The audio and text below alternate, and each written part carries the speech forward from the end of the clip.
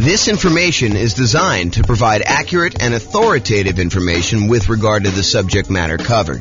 It is offered with the understanding that the presenters are not engaged in rendering legal, accounting, or other professional services. If legal advice or other expert advice is required, the services of a competent professional should be sought. Welcome to the Roseville Real Estate Investing and Real Estate Financial Planning Podcast. Learn all about investing in real estate in Roseville, California, with a combination of real estate financial planning and modeling with numbers specific to Roseville, plus syndicated, more generalized recordings of live and pre-recorded real estate investing classes, not all of them specific to Roseville. Be sure to stay tuned after the podcast for a message from our sponsors. Well, good afternoon and welcome everyone. I am James Orr, and this is a special presentation. I get to share with you today a brand new tool that I created, right off the press, hot off the press, I guess is how they say it. So this is having confidence modeling retirement with real estate investments. And so let me give you a little backstory as to how we got to where we are. So over the last couple of days, I've been preparing to do an interview for a podcast this morning. The podcast is, the interview's over, it's all done, but I was doing some preparation for this.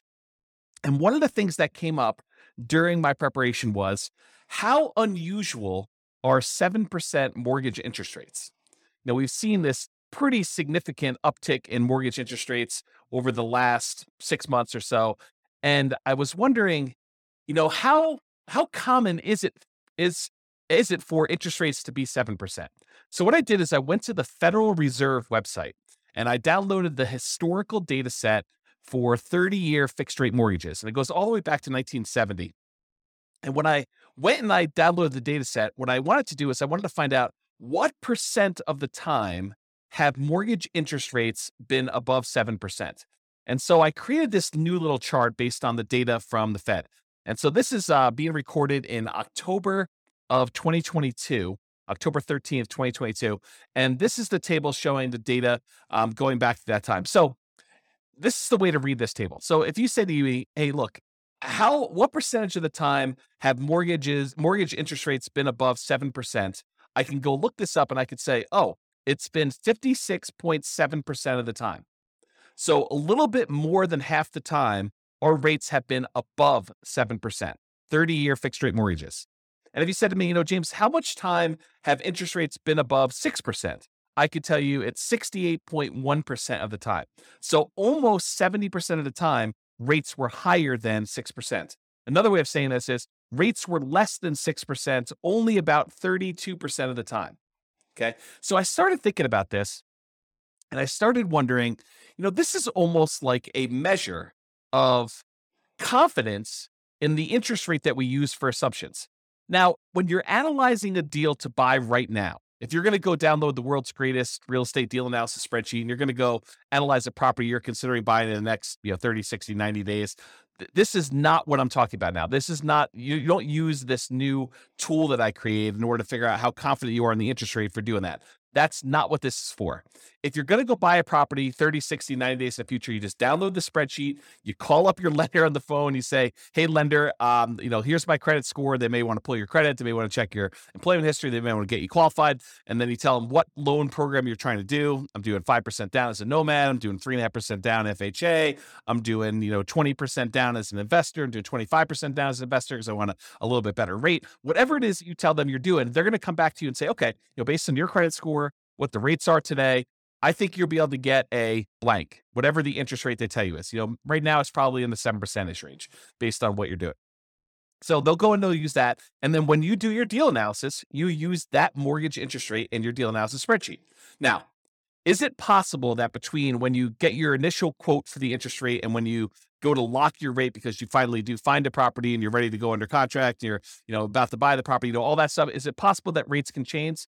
Yes, but it's not very likely. So typically rates don't move that much over the course of 30, 60, 90 days. They can move very quickly, but most of the time you're going to be relatively close within that range of things. So when you're analyzing a deal to buy right now, we're not using what I'm about to tell you about. However, what if you're saying to yourself, I want to go buy a property this year and a property next year and a property next year, next year, and I'm going to buy 10 properties over 10 years. Like maybe like you're doing Nomad, right? You're going to do the Nomad investing strategy and you're going to buy a property every year for the next 10 years until you acquire 10 rental properties. Well, what mortgage interest rate should you use for that? Right? It's a hard question, right? You don't use the interest rates that's today because we know that rates today are not going to be what they are going to be next year or the year after that or the year after that. So if you're in a really low interest rate environment, it's 2, 3, 4%, and you think to yourself, I'm going to use that, that's a risky assumption that, I'm going to be buying these properties. They're going to be 3% more expensive or 5% more expensive, whatever you think the appreciation rate is and the rent appreciation, you're going to use that. And you're thinking to yourself, okay, I'm going to buy a property. What's the one I'm going to buy next year? What does that look like? And what's the mortgage interest rate I might get on that particular property next year? And the question then becomes, what rate do you use a year out, 2 years out, 3 years out? And how risky is that assumption? So that's what I've been thinking about. So, if I'm recording, the other thing is, let's say I'm recording a podcast episode for you and I'm telling you about a particular strategy someone's using. I'm saying, okay, this person's going to buy a rental property every year, or as soon as they save up enough down payment, they're going to buy their next one. Save up the next down payment, they're going to buy their next one. And I'm using an interest rate of 4.5% for that. Or let's say I'm using 7%. Let's say I'm using the interest rate from today. How confident should you and I be in my story that these are going to be numbers that are achievable, that the rates are not going to be higher than that? And if they're better than that, that's great. It works out a little bit better in most cases, almost all cases. If the interest rate's lower, then it works out even better. But if the rates are higher, that's problematic for our assumptions, right? That's saying that I'm not very confident in that model. I'm kind of thinking, if I use 4%, that's not likely going to be there next year or the year after that, especially since interest rates now are 7. So the question then becomes, how confident am I in that particular interest rate risk? So what I did is I created a brand new tool, and it's based on that data I got from the Federal Reserve website. When I downloaded it all, I kind of did some data analysis, not really a lot of data analysis. I just went and I did some calculations on it. And I came up with this new thing. It's called the Mortgage Interest Rate Confidence Meter. And what it tells you is it's super simple, super, super simple. You just put in the interest rate you're thinking about using when you're planning on buying your properties in the future, not the ones for buying like right now. That's, you just call up your lender, you get the rate. But if you're thinking, okay, I'm going to be buying properties over the next 10 years, what rate should I use for determining what my assumption should be? Or if I tell you a story about someone buying properties over a period of time, or I show you some calculations and I give you the interest rate, you could go plug that interest rate that I used into this, and it will tell you how confident you should be that that is a reasonable rate to use. Okay. So what I did is I created this brand new spreadsheet. It's called the Mortgage Interest Rate Confidence Meter. And you just put in the interest rate there on top, and it spits out how confident you should be, whether you should be low confident, whether you should be average confident, whether you should be above average confident, whether you should be high confidence. And you can go, I'll put a link in the show notes to be able to download the spreadsheet. And I may decide ultimately to write a version of this for the real estate financial planner software at some undefined point in the future, because I'm not sure if I'm going to get to this. It's not super high priority, but it is an interesting exercise of how risky are my assumptions going into this. So the spreadsheet is super simple to use. When you go download it, you just put in the mortgage interest rate you're thinking about using for your future real estate purchases in that light yellow box that says mortgage interest rate. It's really, really simple. Number 2, you read the meter. So that's it. You just look at the meter. It tells you like how confident you should be in that particular number. And what it's really doing is it's looking at the historical data and it's telling you what percentage of the time interest rates were that or better. So if you have an interest rates where, you put in 10%, it'll tell you what percentage of the time interest rates were better than 10%. Super simple tool used for determining whether the assumptions someone used, whether it's me or someone else, or the assumptions you're thinking about using for modeling future purchases of real estate are going to be valid for you. Now, I'll end with this one thought. So I want to try to keep these relatively short. I'll end with this one thought. This concept of like confidence applies to more things than just mortgage interest rate. So I'm going to continue to reflect on this idea, and I'll implement some of these ideas in the software and the content I make. But it doesn't just apply to those mortgage interest rate. It also applies to the rates of return on investment accounts. So if you use 15% as your stock market rate of return when you're doing your modeling in the future, you should have relatively low confidence that you're going to achieve that result, right? If you go look at the historical stock market rates of return and you see what returns historically you've gotten, what percentage of the time has it been over 15? That can give you another way to measure stock market. I didn't build that spreadsheet yet. I probably will build something for that though. So if you use 15%, your risk, it's higher that is not a legitimately reasonable number. However, what if you use 10%? Well, that's more reasonable. It's more conservative. You're more confident that you'll be able to achieve that result than if you use 15. And what if you used 8%? Well, it's probably even more confident if you use 8%. So we could tell how risky the interest rate, the return rate you're using on the stock market is compared to what you put in there. And we could do this for CDs or bonds or the stock market type stuff. I also want to apply it to things like appreciation rate. So if you put in, my properties are going to appreciate at 6%. Well, I could say, well, let's go look at historical data. What percentage of the time, going back to all the data that I have appreciation rates been over 6%? And I could show you how confident we are that your assumption is reasonable. And similarly with rent appreciation rates, how confident are we that your rent appreciation rate is reasonable for the number that you put in there? And so you can look at all these